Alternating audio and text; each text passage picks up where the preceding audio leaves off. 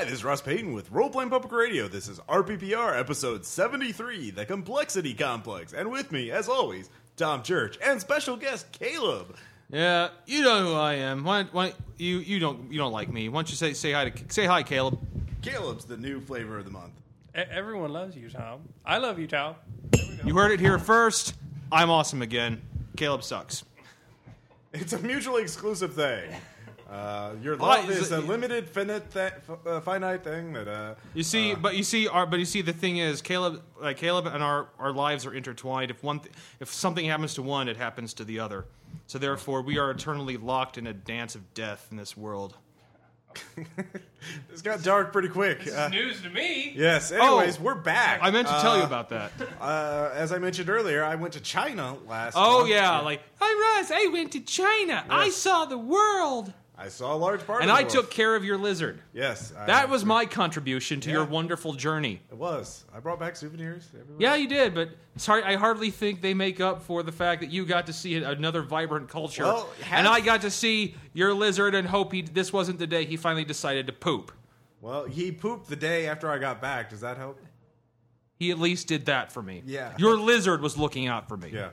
I'm sure this is riveting listening. Yeah, it is. And now everyone knows when Ross's lizard pooped. Yeah. That's what you tuned in for, America. It's not just America, it's the world. Hey, well, come on. The countdown of Mifune pooping was probably more exciting than that weird TV show where, one of the guys said, what team is he going to join after Cleveland? We're real sports fans here at RPP. Yeah. Oh, my God. Did they score goal units? Yay! Go my favorite sports team, go! My favorite squadron won the intramural. The competition. I'm out for a while. I'm going to laugh about this. Score many goal units. All right. So anyway, LeBron James. That's the point is, we're back now. Yes, and we have so much great stuff Caleb, to talk about. Pace do you need some water? In this episode, we're going to be talking about complexity and how, for me, going to another country, seeing how things are, realizing that things aren't so simple. So we're going to talk about that as it applies to gaming. But first off, we have some news. And in fact, Caleb would like to kick it off because he's got a very special announcement for all you fans. Listen. Hey, everybody. I hope some of you are like me. I mean, you can only love Tom, apparently. But I am finally putting up the Kickstarter for No Security, Horror Scenarios in the Great Depression, which will release Bryson Springs, which some of you may be familiar with. I'll be offering Lover in the Ice as a bonus scenario for contributors, but it will be a 3 PDF scenario package of horror RPG scenarios that are translatable to many other systems, whatever your go-to system is. And that all take place in the 1930s American Great Depression. So one of the games has been posted. Lover in the Ice has been posted. We've recorded the playtest of the other two. Those will be offered as rewards. And Ian Moody is doing the art. And Violet has done the art for the trailer, which is worth watching for that alone, because I don't want to put my face on the internets. But I have Cartoon Caleb now, and Facebook profile pictures forever. You should give me money. I would appreciate it. The thing is, Caleb's face, it's like looking at Katana Thoa. It will mummify you alive if you look at it. Tom, just that bitterness and the pettiness just comes right out. Just like if I don't do that, dagger he will not, right in the kidneys, right? He will not. Right he will not feel appreciated if I don't do that. I do. I just compared him to an old one, Ross. This will be released as a ransom model PDF, I should mention, right? And this is you're going to set up your own website for this, Hebanon Games, is that right? Yeah, I'd like to do more stuff in the future if this doesn't completely tank. Please don't make this completely tank. Yeah. So consider this is not like an official RPPR thing. This is a spin-off, basically. All the money that goes to this Kickstarter will go to Caleb, Ian, and Violet for their work in creating these PDFs that everyone will be able to enjoy. So I've put some money down initially to provide some preview artwork for the people watching the trailer and that might be interested in contributing. But the money would go towards layout, web hosting, buying more artwork, things of that nature. So I would really appreciate anybody's help, and we would like to make Kebanon Games a thing that I might do during summers when I have time off, supplemental game releases for various systems. So No Security is kind of our test run. I'd hope it goes well. We have a number of pretty cool rewards that I think are pretty original in the RPG tabletop Kickstarter community. And hopefully we can do stuff later on if this meets, like know something else. Yeah. For those who might be listening. So we'll see. Yeah. You want to phase that in gradually, right? Yes. You don't want to eclipse, though, the main No, side. I wouldn't want to do that. see. It's just a phase. Yeah. We're very I good. could have contributed to that, but the mic wasn't in front of me. Yes. Yeah. Yeah, because I'm too cheap to get multi-tracking for more than 2 mics. Yeah, I could have bought another mic, but No, it's not the mic. It's the It's the audio. I could have gotten a interface. new one of those. Yeah, they're But more Ross expensive. went to China and left me to look after his lizards. That So doesn't make any sense whatsoever. I didn't say it had to, Ross. Yeah, so anyways- bitterness makes no sense. Tom is yeah. Anyways, I would also like to say just again I a missed very you so special much. thank you to all the subscribers to RPPR and all the contributors, all those who donate to help keep the website up and keep it up and running. And also, please review us on iTunes if you ever get a chance, or whatever medium, whatever website or podcasting app. I know we just recently signed up for Stitcher, so if you have a mobile smartphone, you can use that. And I'm sorry we don't edit ourselves. No, I edit this show. I said ourselves, Ross. Okay, all right. For instance, like, if I were to suddenly utter the word motherfucker, Yeah. you wouldn't go in and blank it out. because I'm lazy and I don't care. You're right. So let's. So really, you have Ross to thank for that. Yeah, I quality mean, control. I suppose quality is important here. I suppose I could edit myself, but yeah, the thought of that just makes me sad. yeah. Makes me indifferent. So, anyways, Exactly. let's get back to the topic, the complexity complex, and by that. I'm not going to make this show obviously about just, hey, I went to China, it was awesome. But It was in some ways, though, right? yeah, it was, and I saw 3 cities: Shanghai, Dalian, and Beijing. And I got Those to are see- places. Those are places. Thank you, Tom. I'm helping. And let me see that, life. I mean, we tend to be very reductive in our thinking. I think most people are. They tend to think that their way of life, what they do, is the average, is the norm. I mean, that's why we Kind of people tend to buy. ethnocentrism. Yeah, I guess. I mean, it's not even, specific to ethnic groups or whatever. It's just sort of it's a very cultural thing. Like, we just think, that there are Hollywood tends to think that there are these universal myths that supersede all things. And while, these blockbusters are very popular, that they make, like the Avengers or whatever, overseas, but you go overseas and you see that, things are very different over there. Not just in the very obvious ways, like they speak a different language and they look different, and They value different things. Yeah, they eat different food. Like, Boy, do they. yeah, they do. But it's a lot of the minor things. Like, for example, the Chinese really believe that cold drinks are bad for you. Like, so they don't use ice. They don't really refrigerate drinks. They think that hot water is good for you, so you drink hot water at restaurants if you ask for water, unless you specifically say no, I want cold water. Then they look at you like you're, weird. Westerners, like, foreigners, Americans. silly ocean people. So that's the equivalent of, or the exact version of what foreigner means is ocean person, because they come from the ocean. So anyway, so maybe start thinking about games and how some of these things that make life complex can be put into games and make the games better. And that's obviously the goal for RPPR, but is I to was make gonna- games better, make your games better. But both yeah, playing and running. like what you were saying about, it's just assuming that your culture, Yeah. everything will be the same. That, I think it really comes out in games that have like non-human creatures in them, Yeah, intelligent ones. right. That and this works in fantasy as well as sci-fi. Yeah, Like, I've been in some like Star Wars games where wholly different alien creatures are basically just humans that are actually Americans that are bugs. right. Well, and it's not even that. It's like you have like, oh, we're the planet of bug people. And the thing is, the planet of bug people only have one culture. Like, there's like the bug one person language. Yeah, one language, but there's not like dialects or accents or like cultural differences between like the bug people in the North Forest. Oh man, they eat grubs and they're gross. But the people in the South Forest, oh, they eat rats and that's really tasty. You know, it's like they don't have that kind of differences. And like in fantasy games, like in D&D, what's the fucking thing? They all speak common. In fact, the language is even called common.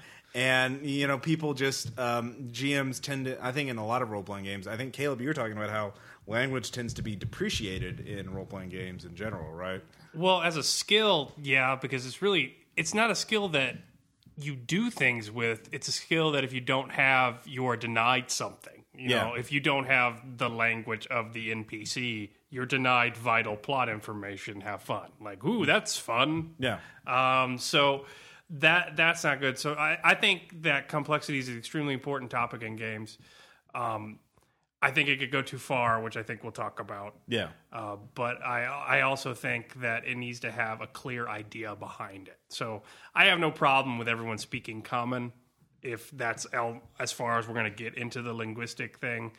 But if you want to rake a game about like some quasi-French language police for the bug people nation that punish, wrong verb forms with death.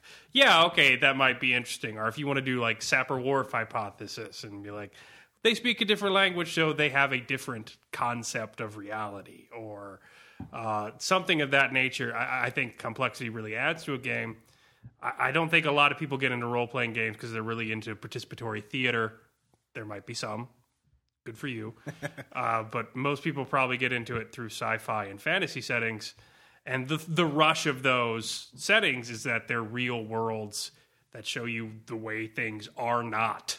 And that's, in order to do that, in order to have that verisimilitude, that feeling of being real, it has to be sufficiently complex other than like, oh, it's Earth in America, but there's magic. You can't go too far down that road. Yeah. So.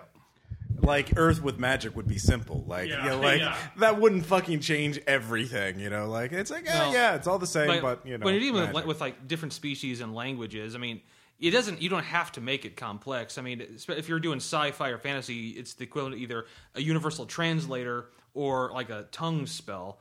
But you could still throw in something like, okay, say a creature that is a completely alien creature that now through magic or technology can now, create the words you can understand. Doesn't mean they're going to talk the way someone else would. And just a little bit of work on that can make all the world a difference.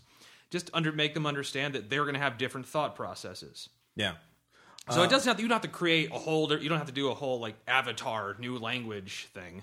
Well, I mean, I think there are degree. I mean, the key thing for complexity is, you mentioned we can't be too complex, and there are a ton of examples we'll go into about that.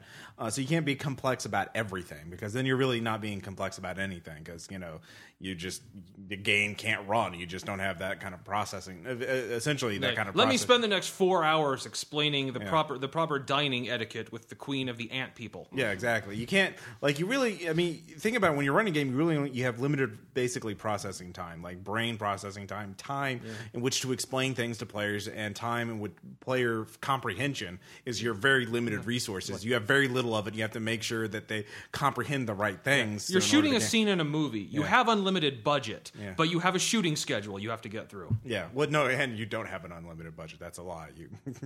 Because of reasons. But I get your point.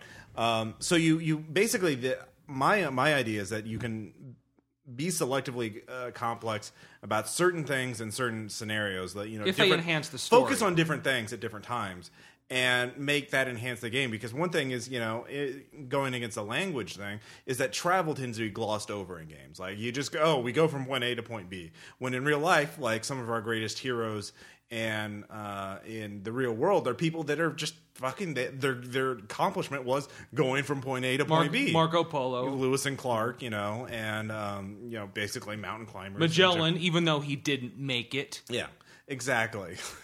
What? God damn it, Magellan, you suck. The fact that only one ship and 17 men made it back. Yeah. Pussy. Yeah, exactly. Take that, dead navigator guy. He didn't even make it through the freaking Pacific, man. So you get the idea. Lame. So you get the idea of like having to figure out how to travel and what the challenges are. Which, depending on the scenario, travel could be a very quick, useless thing, or it could be epic.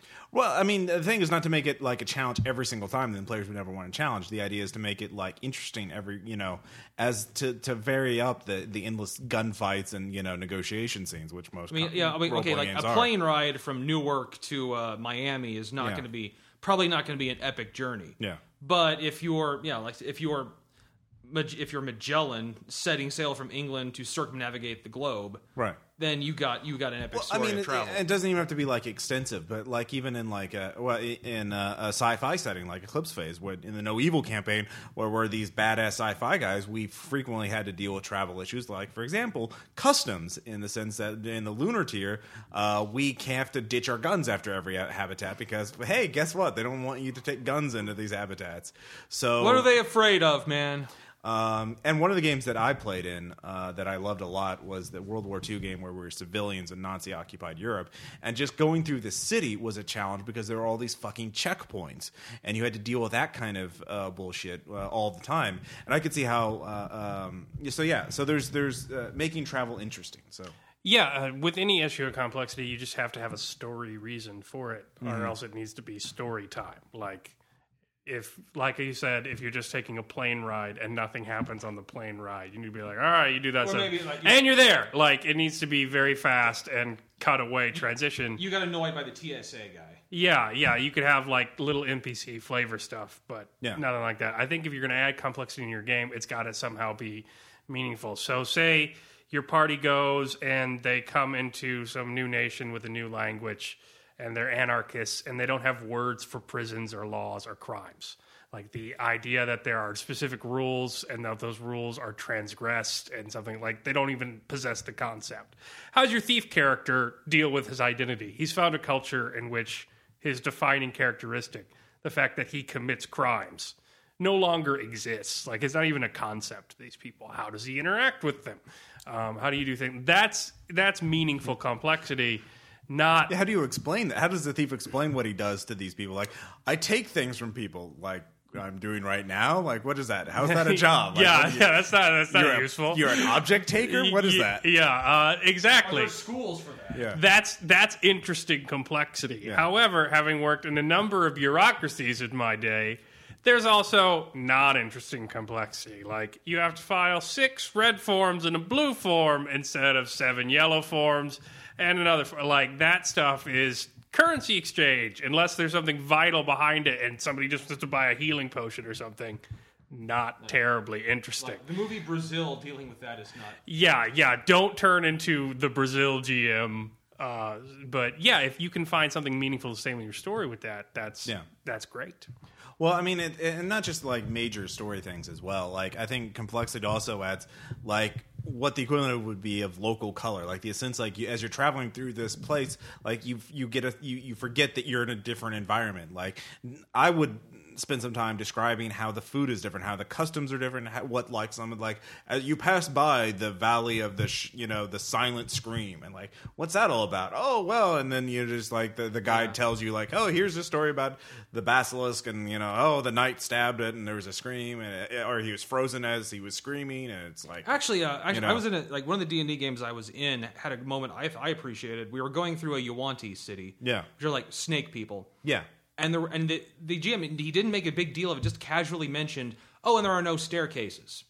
Since the majority of people slither, there's just ramps and like kind of like spiral tubes.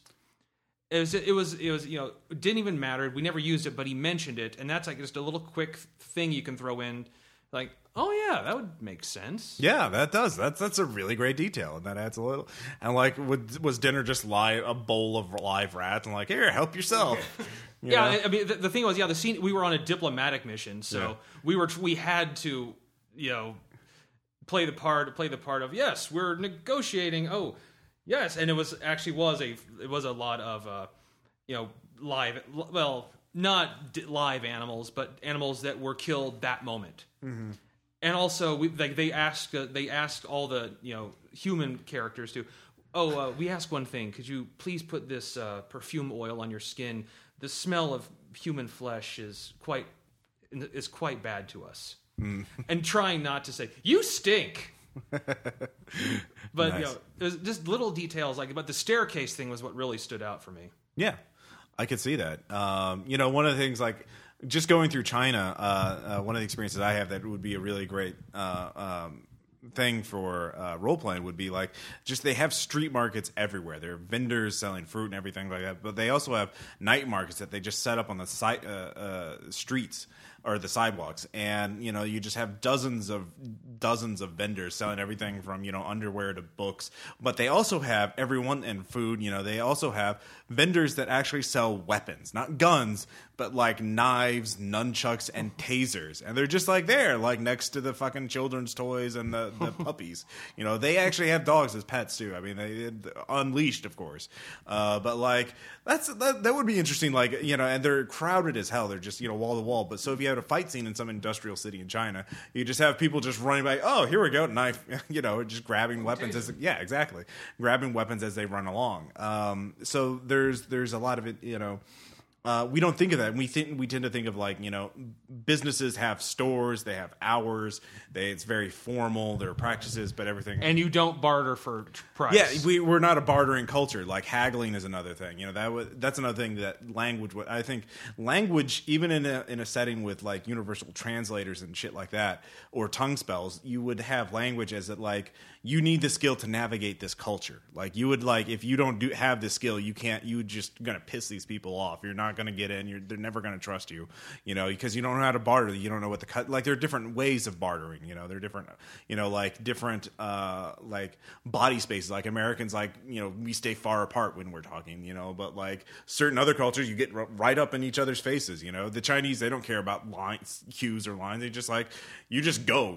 So that kind of cultural knowledge is sort of one reason why a skill would be very useful. So, well, it's not just more work for the GM either. So, like with Tom's example, the first thing I thought, I'm like, okay, if there's a fight scene in there, if I'm a player, like, and I'm fighting people with feet and stuff, is it cold? Like, do the ramps ice up? Does it just turn into a slip and slide if it's wet? Like, that would have logistical concerns if you want to, even for your power gamer, just out to murder everything. Yeah. That's an interesting idea that they can incorporate and feel good about themselves for having paid attention to a setting detail in a game. So, yeah. For example, when you guys, which hasn't been posted yet, but when you guys are in an anarchist habitat and get in trouble, you guys took that and ran with it eventually after struggling with the anarchist concept for a while, because when you did some horrific things and got caught for it, and it was a matter of popular vote to like live or not, it became, high school election law, like, because there's no law to transgress, so it became, let me meme-gineer my own defense and get people on my side, because that's all there is. There's like popular vote. It's a more awesome Hunger Games. Yeah, and I thought you guys really felt good about how you handled that.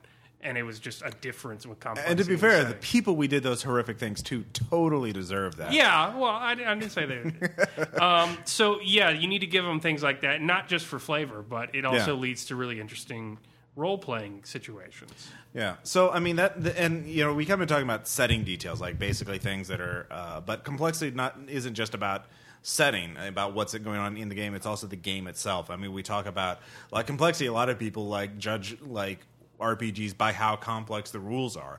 Rules lighter versus, from all the way from Rhesus or Everyone is John to, say, Cinnabar or Phoenix Command. Or Palladium. Well, no, Palladium is not Phoenix Command. Phoenix Command is way worse than... Yes, I haven't seen anything more complex, at least combat-wise, than that. Well, Hero, maybe. I don't know. That's all of that seems complex. Yeah, that's true. So... when you have to use equations Yeah. a game, it's too complex. So the idea is how much complexity do you have in do you accept it? And everybody has different preferences, but I think again, you have to be selective. You can't enforce all the rules in a big game. Like any D&D or any of those other RPGs or like the thick hardback. You can't enforce everything equally. So like encumbrance rules or things like that. But I know I mentioned this before, like in a game where you're traveling through the desert, then the encumbrance rules, hey, that might be a really interesting rule to enforce because I think you don't have to you don't have to remember the rules all the time, but there are moments where story wise they can really play a good part. Yeah, it's just like in case like encumbrance rules, as you just said, like I really don't want to worry about that until you actually are in a situation where it would matter. Yeah, then it's good to have them. Yeah. Or like dehydration rules or things like that. So again, I think it's how much water do you have to boil that spaghetti in your Italian tank? The Battle of World War II or the African campaign. I can remember the most complex World War II war game ever that has never been successfully played or completed. I think I don't know. But if you can prove that it has been completed once, tell us. Yeah. Seriously, we want to know. Yeah, we'll talk about it. We want to meet the old men who sit in their chairs. If I was rich, I'd buy a copy of that board game. I'd just make a web series about trying to play it, and then it would fail after a few episodes. But yeah, anyway. Well, I think there's a lot of variance in the rules too, depending on who's GMing. I think you have a lot of wiggle room there. So, for instance, I always have hit locations even when there's no hit location in the system. Yeah, because I know one thing that really bothers me as a player is in combat, which is a pretty vital scene logistically as to where everybody's standing and doing anything. Yeah, when you're like, you're hit with damage thing that takes off health point on your avatar, but like it's just really all right. I'm playing a game. Like I don't imagine a scene at all when I see that. Like so, even in Call of Cthulhu, I tend to be like, when you take so many points of damage. Like, there's a hole in your arm now. Like, I at least tell you where it's at because that's more horrifying and more realistic. So I think with depending on the GM, there's a lot of that because Call of Cthulhu is by no means a bad role-playing system. But, you're going to get a lot of variance as to how complex it is depending on who's running it. Yeah. But there are examples like Phoenix Command or Cinnabar or... I know some people have mentioned Eclipse Phase being too complex. Mega damage and whatnot. I can totally see that. So I think, again, like... It intimidated me from running it for a long time. Yeah, I think that was more the setting complexity than although the rules complexity didn't help either. I mean, it's not... And then Wild Talents, again, the one-roll engine, just getting off that front curve of matches, not looking for specific numbers. That's a bit of a... well, the errata helped Eclipse Phase infinitely. Lot. Yeah. So much better than the original margin of success, margin of failure system. But also, Eclipse Phase is as complex as you want it. Like, if you want to run Eclipse Phase and just say there aren't any Fabbers, you have this gear. Yeah. It's roll under, game some modifiers. Like, give your characters one handout and let them gain modifiers in combat, and then it's pretty simple to understand. But if you just open up the fabricators and get nano this and quantum that, and it's going to be fucking hard to keep track of. So yet again, I think it's a lot of GM variants as well. So I don't know. Yeah. So again, it comes down to not just. So Tom, you were going to say. Well, I'm thinking that combat is its own special monster when it comes to that. Yeah, I know you mentioned something about on one end too simple. I think most people can agree is the model I hit, you hit. Essentially the stereotype of D&D combat. Yeah, or RPG combat in general. Yeah, it's just basically you roll, you hit, then roll for damage. All right, what do you do? Yeah, and I totally agree. Hit points are fine for a video game. Yeah, but an actual RPG where you're actually in a fight for your life, it's going to matter where you get hit. And so I agree. I think combat needs hit location rules. Oh, really? I really do. I think every combat system needs to take that into account. Because if you get an arm disabled, that really changes the way you're going to fight. Yeah. Especially if you're the sniper and you can't fire sniper rifles anymore. Yeah. Or it also works for players too. If you have an enemy sniper and you want to take if you don't if he's like heavily armored, but you want to disable him, like you can aim for an arm. Like, okay, one hit rendered him useless. Yeah. I think it's really important to know where you hit somebody, and also realistically, some weapons just you shouldn't roll damage for. If you hit a guy with a law rocket, you shouldn't roll damage. That guy's dead. Yeah. Well, I'm not against abstracting things. So, like, my favorite system is still a Dirty World.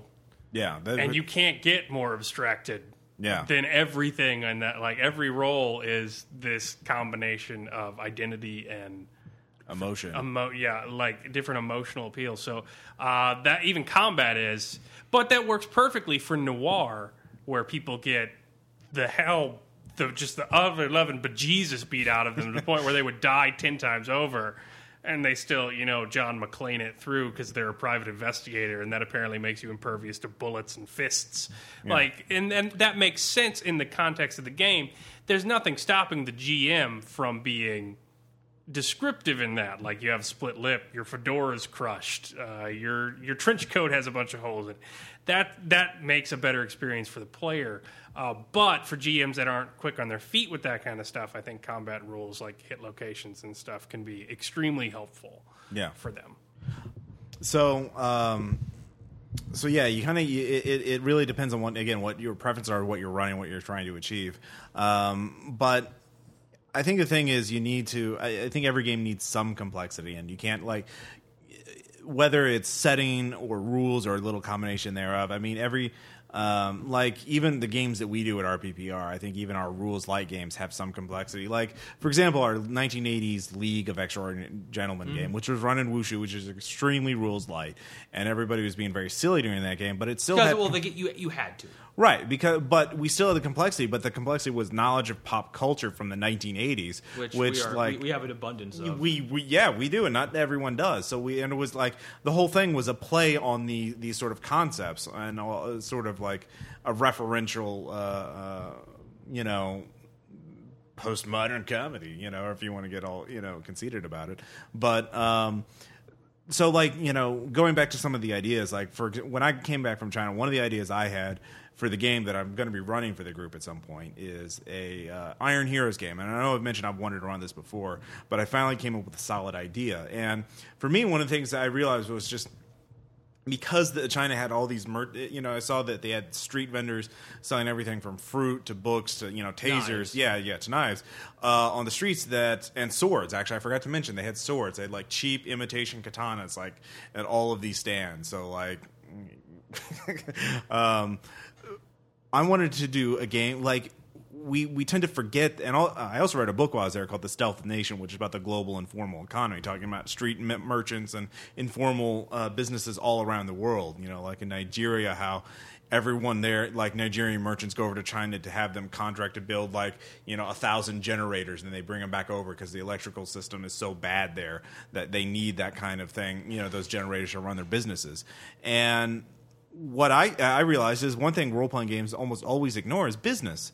And, we always were either, heroes or villains, fighting crime or, fighting some evil or something like that. But, the majority of the world is about business, making money, making some sort of trade. Well, most players, we weren't earning money, but we do it the old-fashioned way of killing for it. Yeah, so I wanted to do a game that would sort of focus on that, but in a very interesting way. And so the idea is that the players are all veterans that of some army that's been disbanded because the general was dishonored. So they're all disgraced soldiers, and they grab some supplies from the remnants of their camp, and they see another army marching in the distance. And if you read up in the medieval times and ancient times, armies didn't have logistical divisions. They didn't have Hal Burton fucking contracting to sell them shit. They had peddlers following them along the world, selling them shit. So that's the campaign. Is the idea is that contrast your former soldiers turn merchant. So what do you stay my main thing? Do you is embrace your new business ethic, or do you try to remain warriors? Badass. My thing is,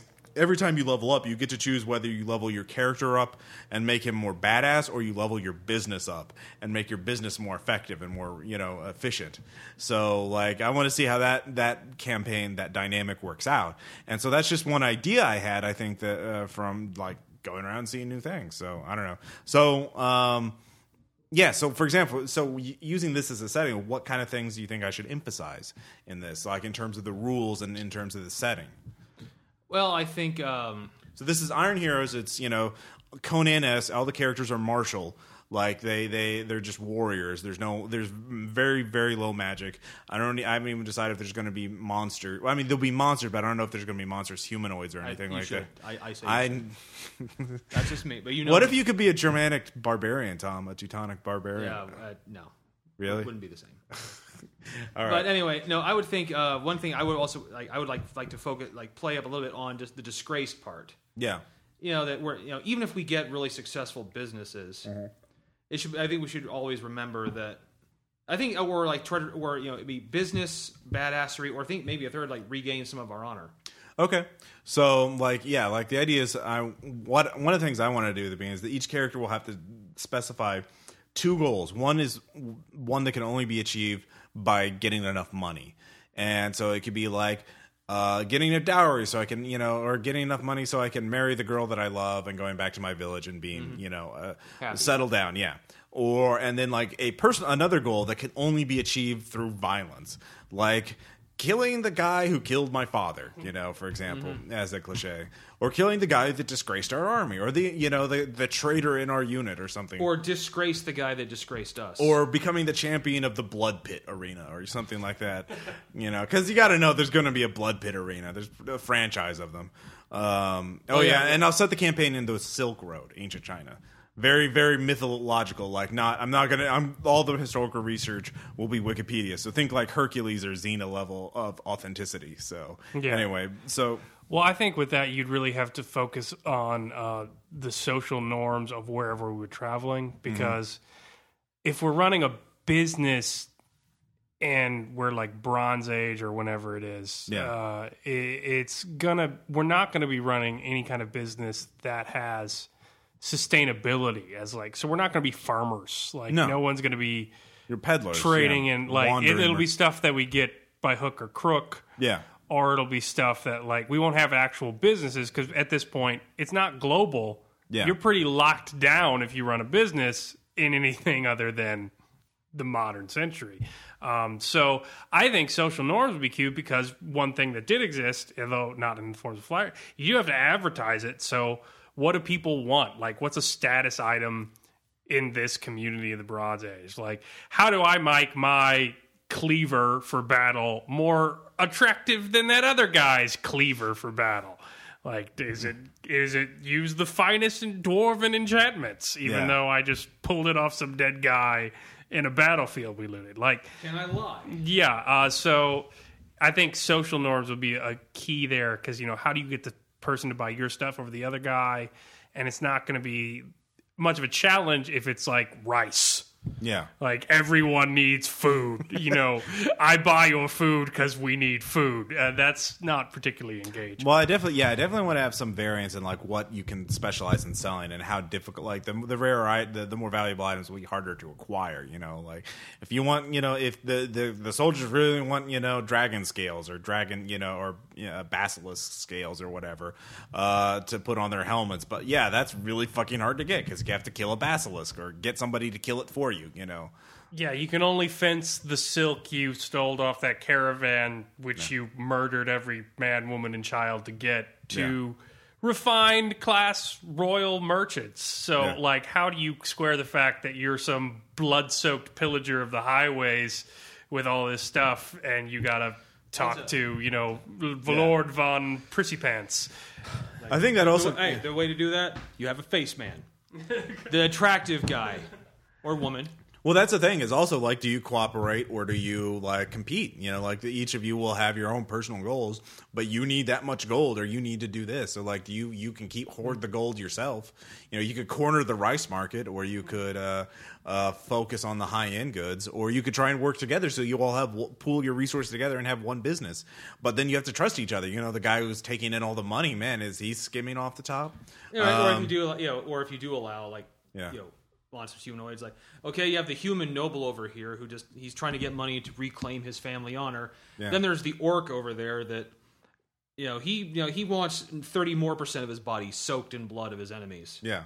And how can we how can our goals intertwine to create a whole? Yeah, exactly. You speak funny words. Well, it also comes up in strategies and character generation in the sense like how many points, like you have skill points and then you have class abilities. And I'll come up with some new class abilities that are just business related. So do you put all your points into fucking social skills so you can lie and cheat your way or haggle your way?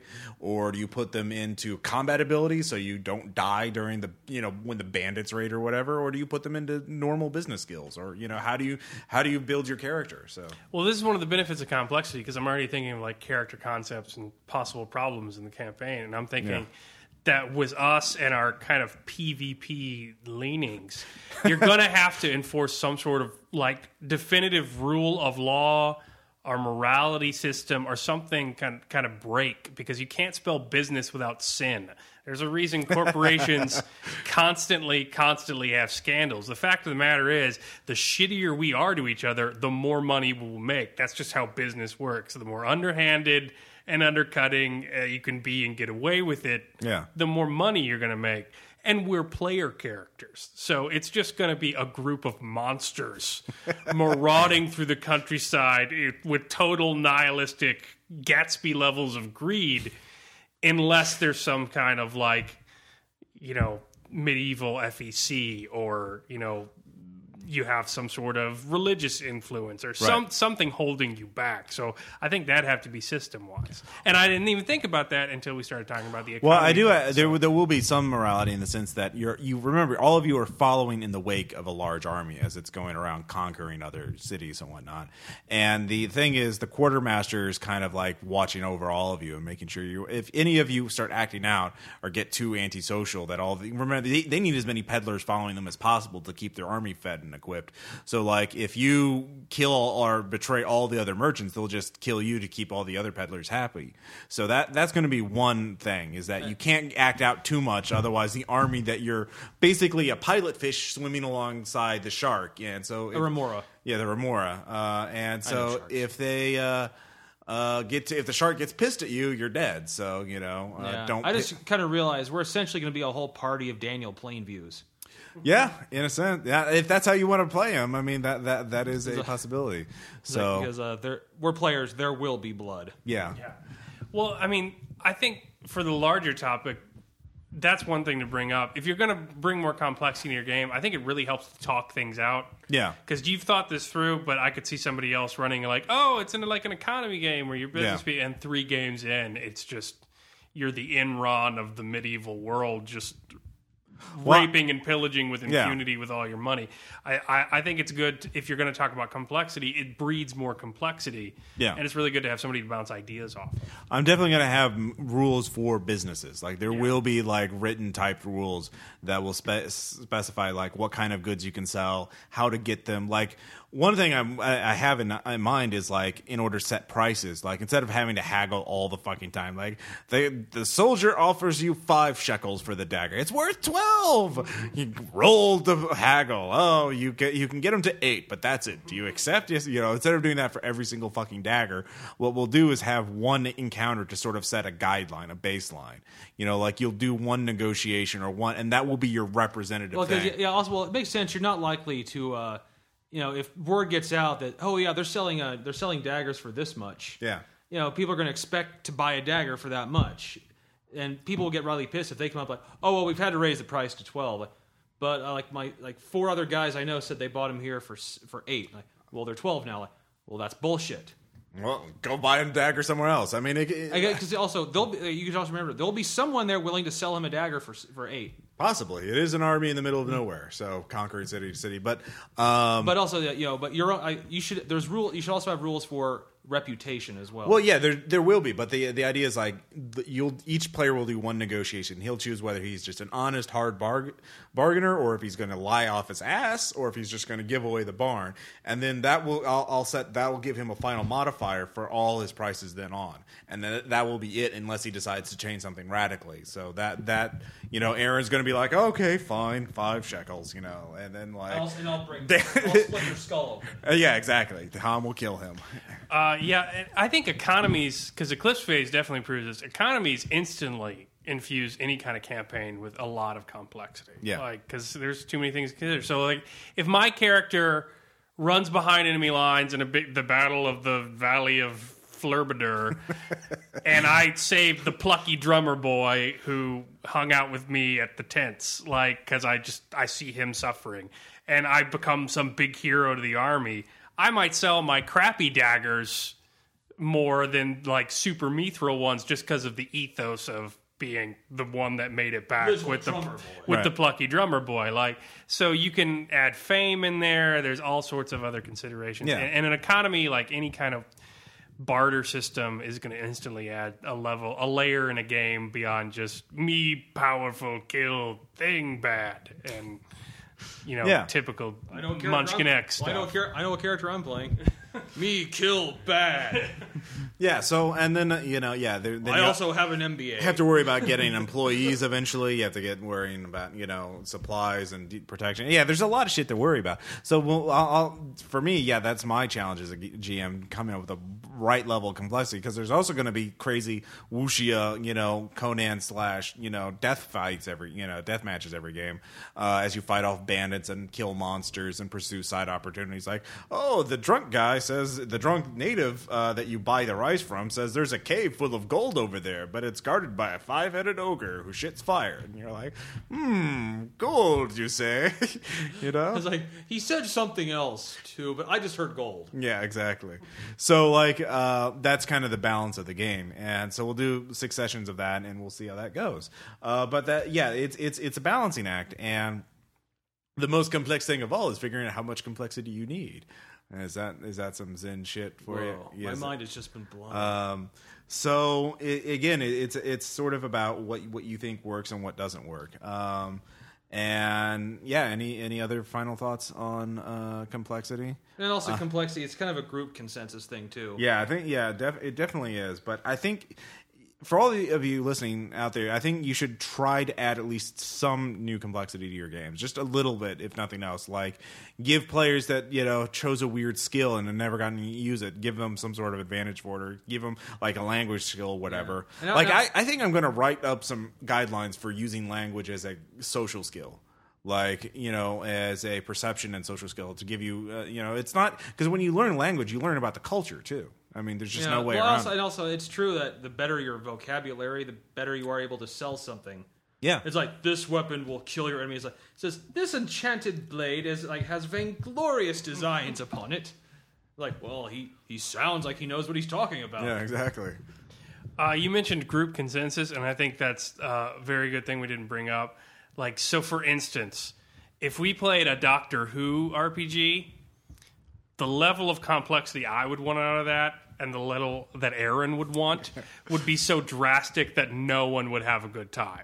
Yeah. I would start parroting Aaron's insanity with just no, the third light from the left on that sonic screwdriver flashed green when he interacted with base metal.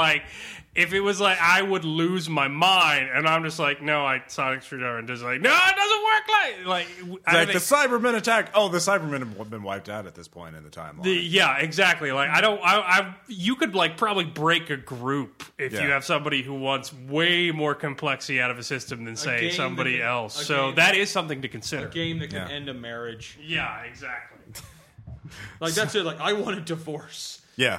I think, that's definitely true. You really, because again, there's all these players, and again, not just setting, there's also, mechanics. There are people who love, keeping track of encumbrance and shit like that. Every fucking iron ration, every torch, every, bullet or spent, whatever. Well, some people like inventory management. Yeah, they do.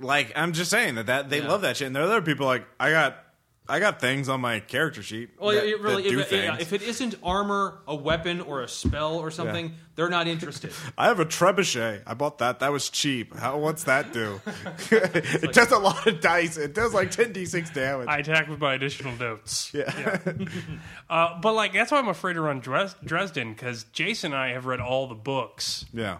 And you guys haven't read any of them, right? No. So even if I run it, Jason's I watched most of an episode of it. Jason's going to be I steal one of the warden's stores from the White Council and then call up the blah, blah, blah, blah, blah, and you're going to be magic? Can I kill them? Yeah.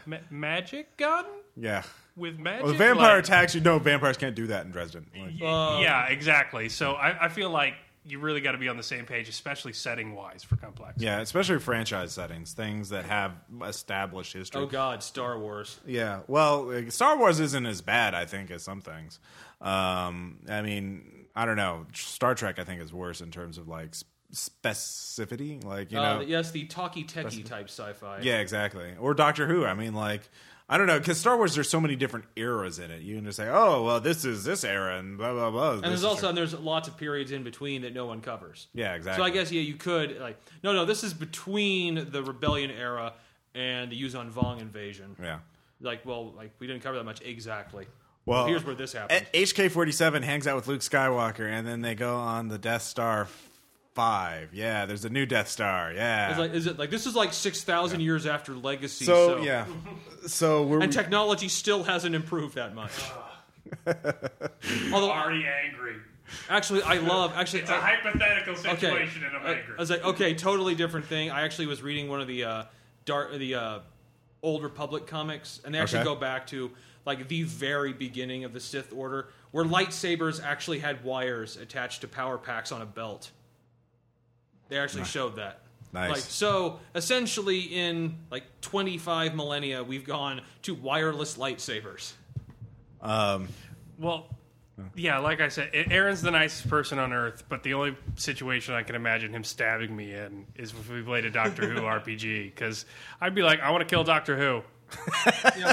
He's a monster. He destroys everything where he goes. He's immortal. He's fucking. I'd Lex Luthor it, and Aaron would stick a pencil through my throat, and it's justified. I would do the same with my pet settings, but that's something to consider when you're going into the I actually did see thing. recently some fan art of Doctor Who meeting Darth Vader, and it was like Doctor Who using the sonic screwdriver on the lightsaber, and Dr. Vader's like, what the fuck's going on with my lightsaber? I can still choke you to death. Yeah, it was just a still picture, but I would imagine that would be the next thing, and then this sonic screwdriver would stop that. It would stop the Force. It's a plot device. Let's be honest, the Force is just little midi-chlorians in your blood. Yeah.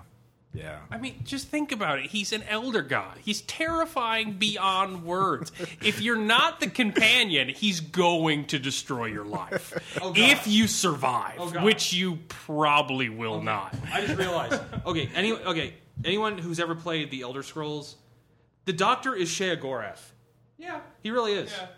Yeah. A god, an insane god with massive power. Yeah. Who can be charming and amusing and also destroy your life. Agree on your complexity first. Yes. Yeah. I think the level of detail and canon authenticity, definitely for big settings like that. So on the note of Doctor Who being an elder god of destruction, we shall pause now, and then when we come back, Tom has a letter. I do. We have shout-outs. Caleb has a special review of a novel. And then we have some he will anecdotes. go all Gene Shalit on you. Yep. It's a book review, though, so... Yeah. You don't know any book reviewers, do you? I really don't. Yeah. I don't read very much. And Steve.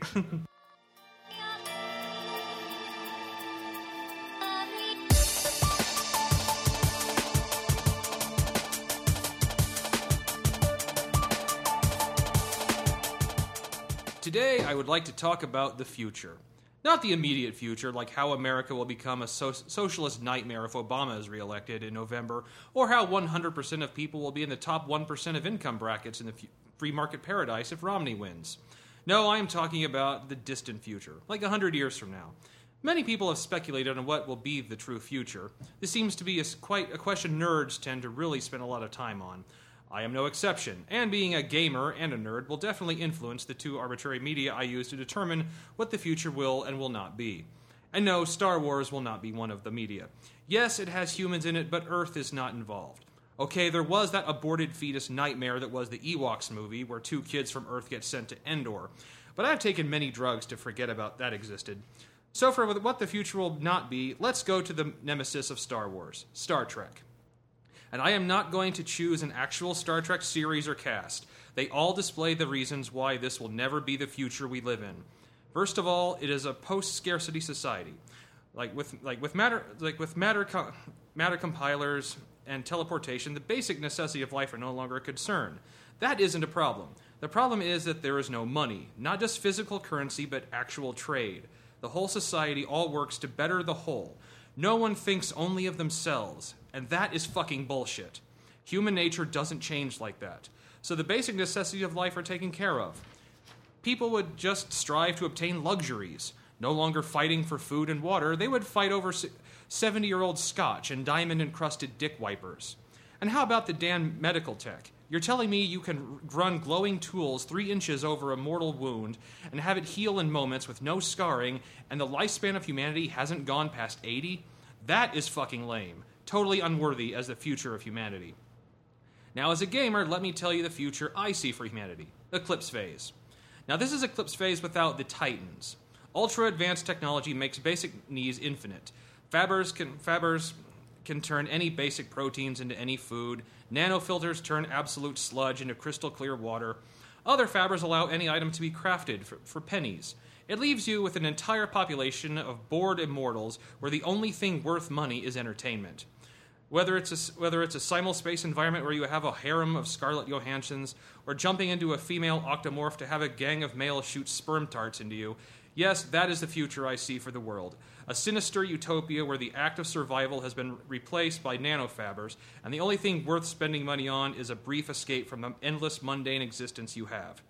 As for me, endless summers of octomorphs and sperm darts, autumns of neo-hominid gorillas and fecal flinging, cold winters of synthmorphs and humping washing machines, and warm springs of a swarmoid groping hundreds of women at once. Have a happy future.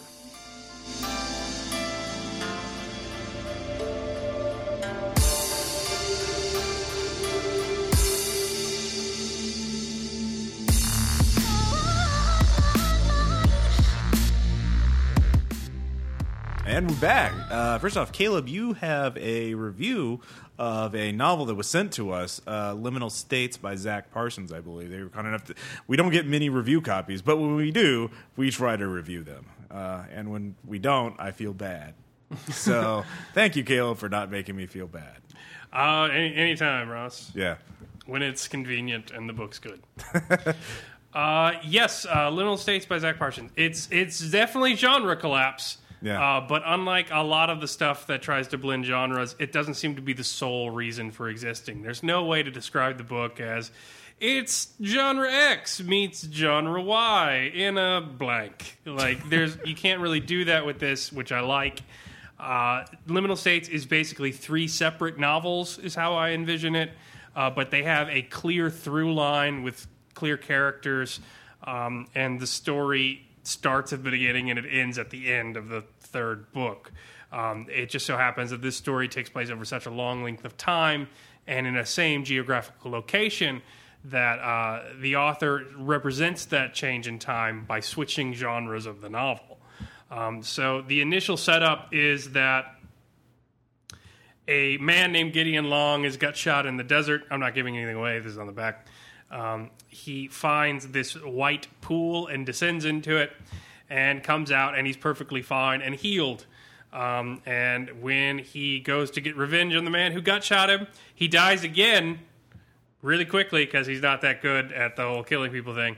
And then he pops out of the pool again with all the memories completely unharmed. So basically he's found the Fountain of Youth. He takes the man who shot him, Warren Groves. They have a dispute over their mutual love interest, and they basically curse each other and spend the rest of their lives in some way in conflict with each other eternally. But the pool is not just random, inexplicable, mystical object. It's a major plot point, and it very slowly develops over the centuries until you get to the end of the book. So the book's initially a Western. It then moves to a character's perspective, and it becomes first person, and it becomes a noir. And then at the end, it becomes a dystopian novel. And all the way through, it's an alternate history, because the conflict between these 2 characters changes the face of America. So it's an alternate history, sci-fi, noir, Western, Another cosmic one? horror. Another one. This is such a crowded genre. It's Just like dragons versus helicopters in movies. I mean, there's just like all over the place. I know it's well. It sounds like a good effort, you know.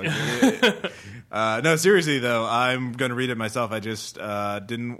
We got the print book, and I didn't want to take it with me to China because I just brought my Kindle with me because that was. Easy I read the Kindle edition. Yeah. So I'm not. The only negative thing I have to say about the book is that the Kindle edition had a few typos in it. Oh, yeah. But I did not find those on the print version.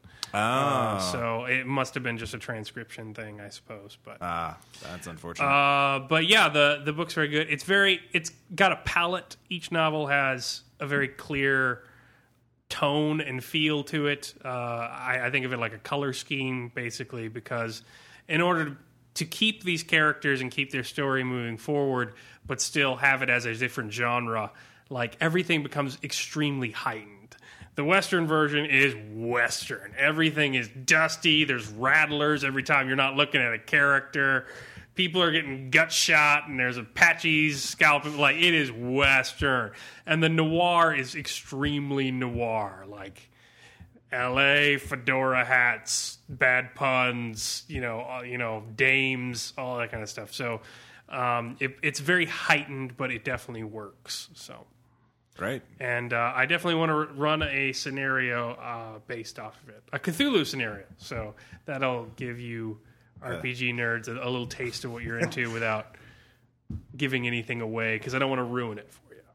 Nice. Actually, that reminds me of one other thing. A quick shout out. One of the books I brought a couple books for me on Kindle for reading while I was, flying or whatever in China, and one of them was the Book of Cthulhu, which is a short story anthology that was recently released, and I got it because it had one particular short story that I wanted to read that Scott Glancy told me about, and like he was wanting to base a scenario on it, and it was great. It's called so I read that story and a few others in it. So I haven't read the whole anthology, but the one story alone I think is worth it because it's fucking awesome. It's called Than Curse the Darkness. It's Than Curse the Darkness, and it's by David Drake. And if you can find it in Book of Cthulhu or wherever, just read it because it's a very short story. It's not, didn't take me very long to read, but it's basically King Leopold's Congo. Okay, very pleasant era, right? There's a cult to Athu, who is an avatar of Nyarlathotep, and these basically prototypical Call of Cthulhu investigators come in to stop them, but they're like, the whole story is like, why would these cultists worship a god that wants to destroy the world?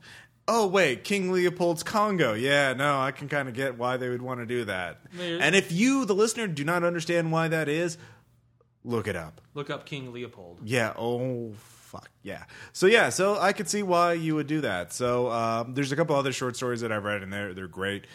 So yeah, if you want Cthulhu short stories, I'd get it. So anyways, Tom. Yeah. You wanted to shout out something? I don't know. Do I? Yes, I do. Yeah. Actually, I just got one. It's a totally way 180 off of the last two things we just talked about. Yeah. It's actually, I mentioned on the forums, it's a British comedy series called Black Books. Yeah. As a Irish stand-up comedian, Dylan Moran is the main character. It essentially does British humor about a misanthrope who owns a bookstore, and the two people he deals with every day, and then random people. Okay. In the forums. I also posted one of my favorite scenes and characters, which is only in one episode. But it was on the episode "The Grapes of Wrath," and the character the Cleaner. But it really surprised me as a really effective comedy series, which I enjoy a good comedy. Yeah, I saw that clip and I enjoyed it too. I thought it was pretty funny. I cannot get over British laugh tracks, sitcom laugh tracks. I mean, they're just so like yeah.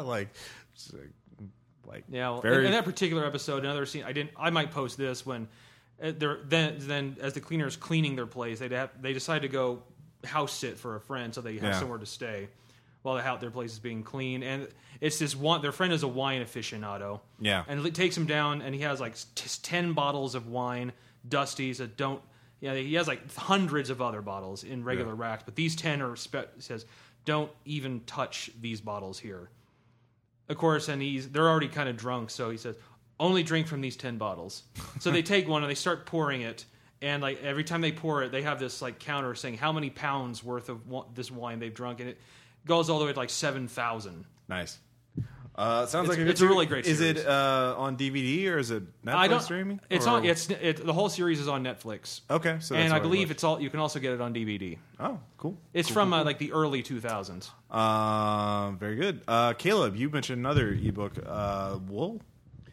Yeah, Wool by Hugh Howey. I haven't read the full collection yet, but it's called the Wool Omnibus, and apparently it's based off the first short story in the book, but all the short stories have the same collection. Yeah. And it's very, very good. It's very high quality, independently published stuff. I mean, it's not like it's underground or anything. He's getting a lot of credit for it. Yeah, I've heard of it as well. But it is of high quality. The basic premise is that there is, generic apocalypse. You don't know what, and everyone lives in Those are the worst kind. And everyone lives in a silo. Yeah. But the idea is that you have to keep things in order in the silo. There have been uprisings of people who want to leave, but you can't leave because it's bad out there. So the basic premise is that the major crime, like the major snafu in this culture, is to say you want to go outside, and the punishment is death in that they let you go outside and everybody watches you go outside, and your job is to clean the cameras outside. So the only real major crime in the whole culture is to say you want to leave the silo. And the whole idea of the story is man's need to transgress, man's needs to constantly expand, and how that is so at odds with living in that contained culture. So it's got some pretty deep thematic stuff too, but that's what the stories are basically about. You live in the it's all about, like, if you want to go outside, they let you, and what happens there. And it's it seemed like an initial just like a short story thing for me at first, but having moved past the first one and moving on, I could definitely, the whole book, I'm very excited to finish it. So. Oh, great. I'll have to get that as well. Yeah, I've heard a lot of good things about it. It's getting a lot of notice, a lot of good reviews. I did get to read a few books while I was in China. One of them, like I mentioned, was Book of Cthulhu, well, part of it. But I also read a book on China called China Road, where it's a journalist, BBC journalist, I believe, who spent 20 years in China covering it. Before he was going to leave, go back to London, he decided to go on a road trip, basically. So he goes all the way from Shanghai to the Chinese border in Kyrgyzstan, which is, fucking thousands of miles. It's a very long trip as he goes on this highway that they've just been building the last 10 years as they've been expanding the interior. It's kind of like, there's still this westward migration in China as they're building. Like, most of the interior of China is just, desert or mountain. So, like, there's almost all of these, 1.3 billion people are living in the eastern coast or very close to the coast. So he's going all the way from the very densely populated Shanghai all the way to the interior and just meets these different people. There's like 56 ethnic groups in China. There's like Muslims.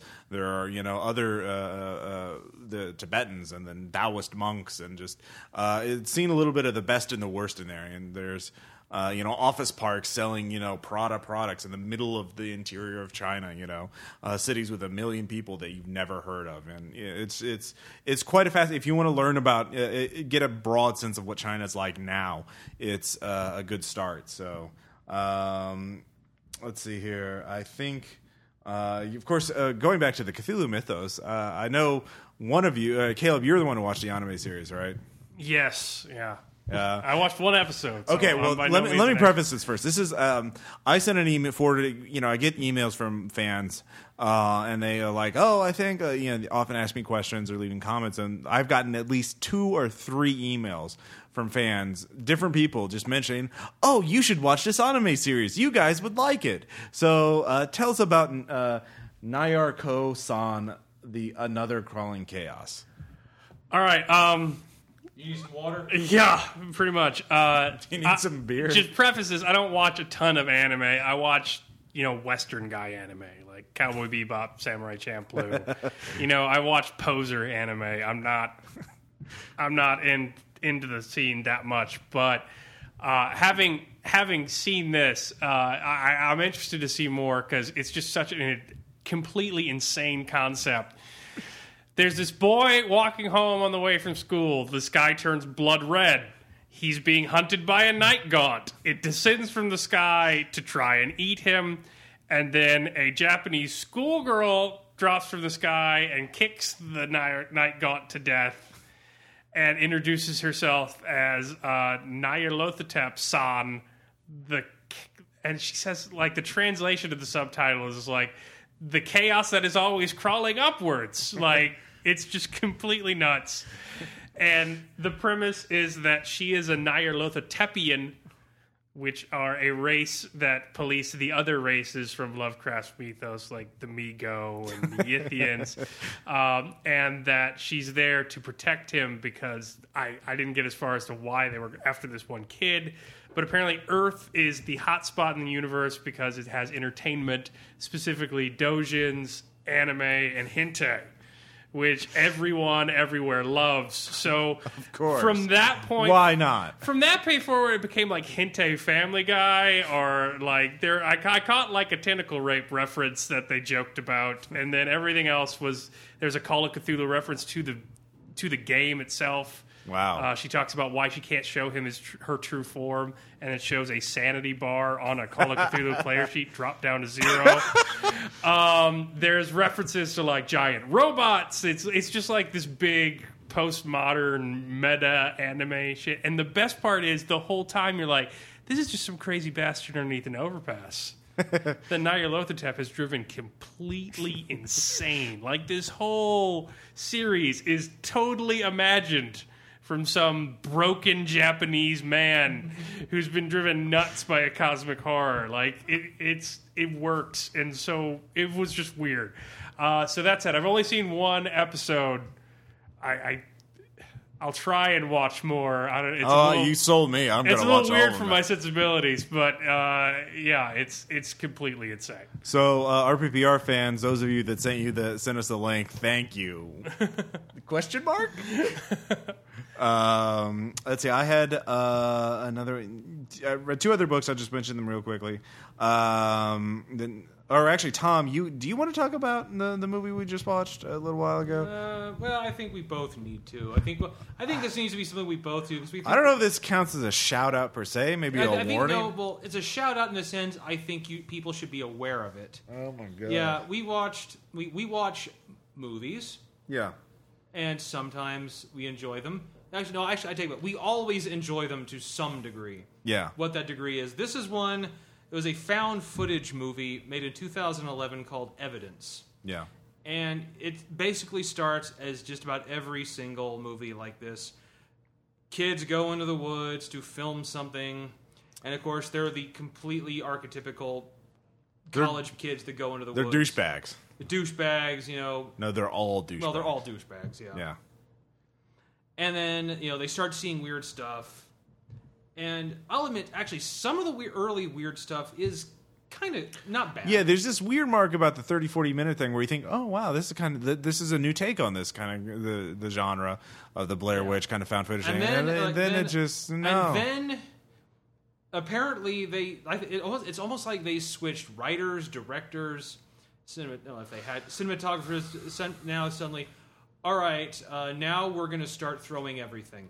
Literally, everything. Yeah, no, they just they never explain shit. There's just random locations, random people. The military shows up for no reason. It's like they camped a quarter mile outside of a military base because they run for 5 minutes and suddenly there's guys with guns yelling at them, and then there's crazy zombie they're people. In some fenced off arena type thing with searchlights. Oh my god! And then there's crazy zombie people. There's a crazy rat thing. There's first they're ordered to halt. Then they're helped by the military. Then they're basically captured. Then rehelped. Yeah, and then they're next to some massive warehouse facility with offices and labs and the pregnant alien woman. Yeah, that was there's a screen. There's a computer screen with a DNA helix. Yeah, so obviously they're doing science. There's just it. they don't even, and they never explain fucking shit about it. It just happens, and then she gets on a helicopter in the end, and then they show like 5 minutes, and then the credits, or just like special ops wankery which After Effects did they use all of they used all of After Effects. They just like, let's make it green and blue and red and like have little circle thing tracking. It's like. Seriously, I want to meet the people that made this and say, please just explain this to me. That's all I want to know. Please explain this to me. Oh my God. I had one more, actually. Oh, yeah? While we were talking about Lovecraft and books constantly, I really want to get, although I don't have the money, but have you The Weird, a compendium of strange and dark stories? Have you heard of this? It's a collection of weird fiction, and it's by Jeff Vandermeer and his wife, Anne Vandermeer. Yeah, I know that. What reminds me of it is that we're on Huffington Post today talking about some of the stories in it. Yeah. And it's not just Lovecraft and, the occasional Stephen King or Gaiman story that falls into that. It covers from like 1908 to 2010 all over the world. It's 1,192 pages long. Jesus. So apparently it's just like this speculative weird fiction compendium that is just encyclopedian in nature. Like, wow, all the reviews are really into it. And on Huffington Post today, they put up like 13 weirdest stories ever written. I'm like, okay, I'm like trying to predict what's on there. I did not know a single story on there, which is not saying that I've read everything, but they definitely range far and wide. Like, I'll have to look at that. Yeah. So it's a pretty expensive hardcover book, but it's got a pretty sweet, tentacly Lovecraftian cover, awesome. And apparently it goes beyond just the stuff you've heard of. Right. And it is freaking huge. So nice. I'll have to get that. I'll have to look into getting that. That sounds awesome. So the other two books I read while I was in China. One was A Corpse in Koryo, which is a detective novel written by an American intelligence officer who spent 30 years covering North Korea, basically, from South Korea. So it's set in North Korea, and it's about a police inspector in Pyongyang who gets caught up in internal intrigue between the various security agencies. There's a murder in a hotel in Pyongyang, and there's these various schemes by these warring factions within the North Korean government. And a human, like the inspector himself, is just a nice guy. He's just like, I want to have tea and maybe solve a crime if they ask me, but whatever, I'll just ride on my bicycle. But no, he gets caught up in, there's murders and just like intrigue, and it's very atmospheric and gives you a sense of what it like. One of my goals is to run a game set in North Korea and make it interesting and not just like a stereotypical thing, because it's the Hermit Kingdom. It's such an isolated, weird, reclusive country that I'd like to try and humanize and see what the people are like in there, because most of the people there are suffering. They don't have any choice. They have to be there. So and just as a really good noir novel, crime detective novel, it's really interesting, really good. So the third book I read was The Stealth of Nations, which is about the global informal economy. It's a recent book, came out this year or last year, and basically this guy just studies how the global economy has affected street merchants and informal businesses around the world, and how people dealing with the bureaucracies and taxes and that shit's not really profitable, so we're just going to ignore it. And in most of the developing world, it's like a massive economy. I mean, the scale of the amount of money being made and exchanged by all these merchants is ridiculous. Tens of billions, hundreds of billions of dollars worldwide. And so there's just numerous opportunities for modern games, not just like the criminal aspect. And I'm not talking about the drug dealing or anything like that. Stuff. Yeah, just stuff. Like, again, vendors selling like sunglasses on the side of the streets, and people kitschy little statues. Yeah, or going to China, getting shit made and bringing it back to your home country. So again, it gives you a sense of it gives you a lot of ideas too. Like for me, in Nigeria, the electrical system is so unstable that every business has their own generators. They sell generators there from like the size of like a shoebox to like the size of a building for various size business. So just imagine this. I could imagine a post-apocalyptic society or a near dystopian one where people just use generators for everything, and just imagining that, or just like the various taxi systems where taxis aren't cars. Like just get on a motorcycle, somebody's motorcycle and drive off. Ducking and weaving through traffic. So there's a lot of good ideas in it. Awesome. Yeah. And I think that covers pretty much all the little shout-outs we have. Yeah. So finally, we have anecdotes. And while I was gone, you guys still role-played, but amazingly, I guess. So Yeah, we did. We had some games. Yeah. They were pretty good. But I think the weird thing is no RPG we played could measure up to the board game we played in intensity and excitement and, just tension. Yeah. Yeah, every time I've played Arkham, Arkham Horror. Yeah, Arkham Horror. We've either just stomped the hell, like what mythos, boo, or it's just been doomed from the start. Like there was never any hope. We got an hour into the game, and we were just like, we are fucked, and then we were fucked. And this game, I've never seen anyone pull it out so haphazardly. Like everybody had one hit point, one sanity left. Oh. We had so many monster surges on the board. There were it was so actually, nuts. Because the number of players, it's like the outskirts got filled up really quick, and then we had like 5 monster surges in a row. So no more monsters could go on the board, so they all went to the outskirts. We almost never have had the terror track go higher than 2. It was at 10. Like the terror track was at 10. The doom track had only 2 left before the old one awoke, and if that happened, we might as well not fight the battle. And, of course, we were at the second act of The King in Yellow. It was basically every possible way we could lose the game was about to happen. But by the time we finished it, we pulled the cards. We would have added Tune to the Doom track if we'd pulled that card. The next card we pulled was the yellow sign, third act. So the game instantly ends. There would have been another monster surge. Like if we'd played one more turn, like one more part of a turn, the game. There were 8 blight cards. Yeah, 8 blight cards. Wow. Yeah, if we played one more turn, because we kept drawing a lot. We kept drawing a lot of cards that were either advance the Doom track or draw some blight cards. So 8 people were completely insane. And one of them was it takes one more clue token to seal a gate. Wow. Yeah, it was nuts.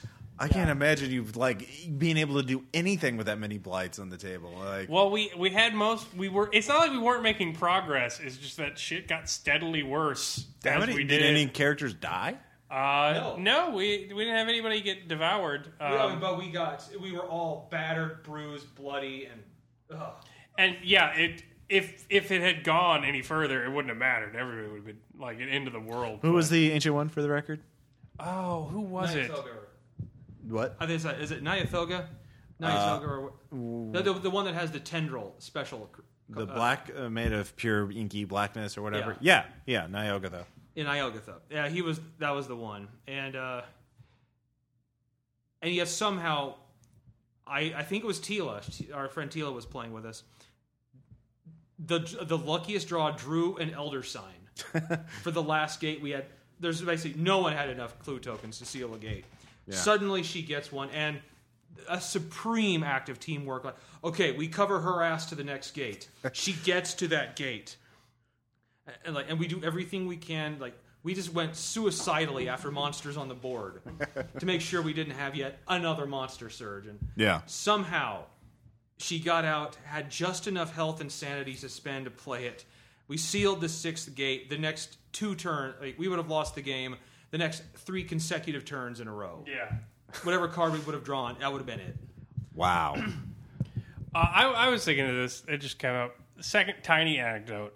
So I had a high school student she was really into Cabin in the Woods, and so she was asking me all about it because she thought it was just the best movie ever. And it's pretty damn It's good. the best movie of this year. Yeah, you should definitely go see it. And I mentioned that it had Lovecraftian overtones, and she's like, "Who's that?" So I gave her some Lovecraft to read, and she really liked it. Yeah, and it's weird because she's not the type of girl that would really like Lovecraft, like you would ever think. She's really into sports, like straight A's, all that kind of stuff.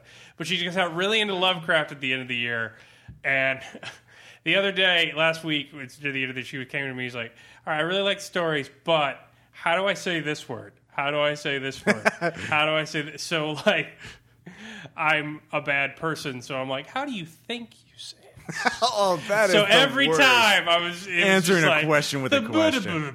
And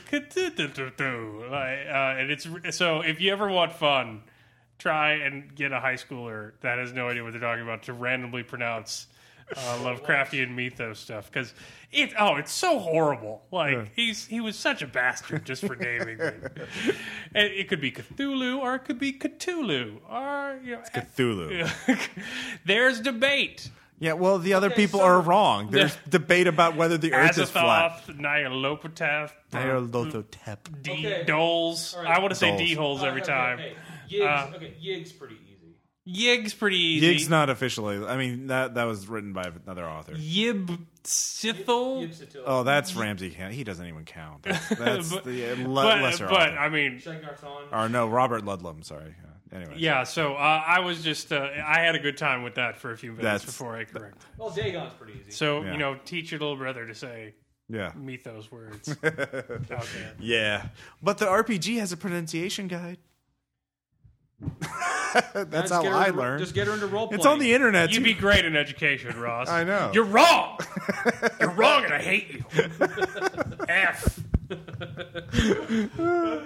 Yeah. So on that note, I remind will me of- never be a teacher. You remind me of that episode of Amazing Stories where Yeah. I think it was Amazing Stories, the movie, where Christopher Lloyd is playing the really harsh English professor. Yeah. He says, your papers were, of course, insulting. F, D minus. Your spelling was good. All right. Yeah. I'll take it. Something horrible happens to him, right? Oh, they try to curse him with just hiccuping. Yeah. They end up accidentally killing him, and so they try to resurrect him, but they need a graven image, so they're using the picture from the yearbook, which they accidentally tear the head off the. Thanks, Tom. Off of it, so his body stands up and is separated from his head. Nice.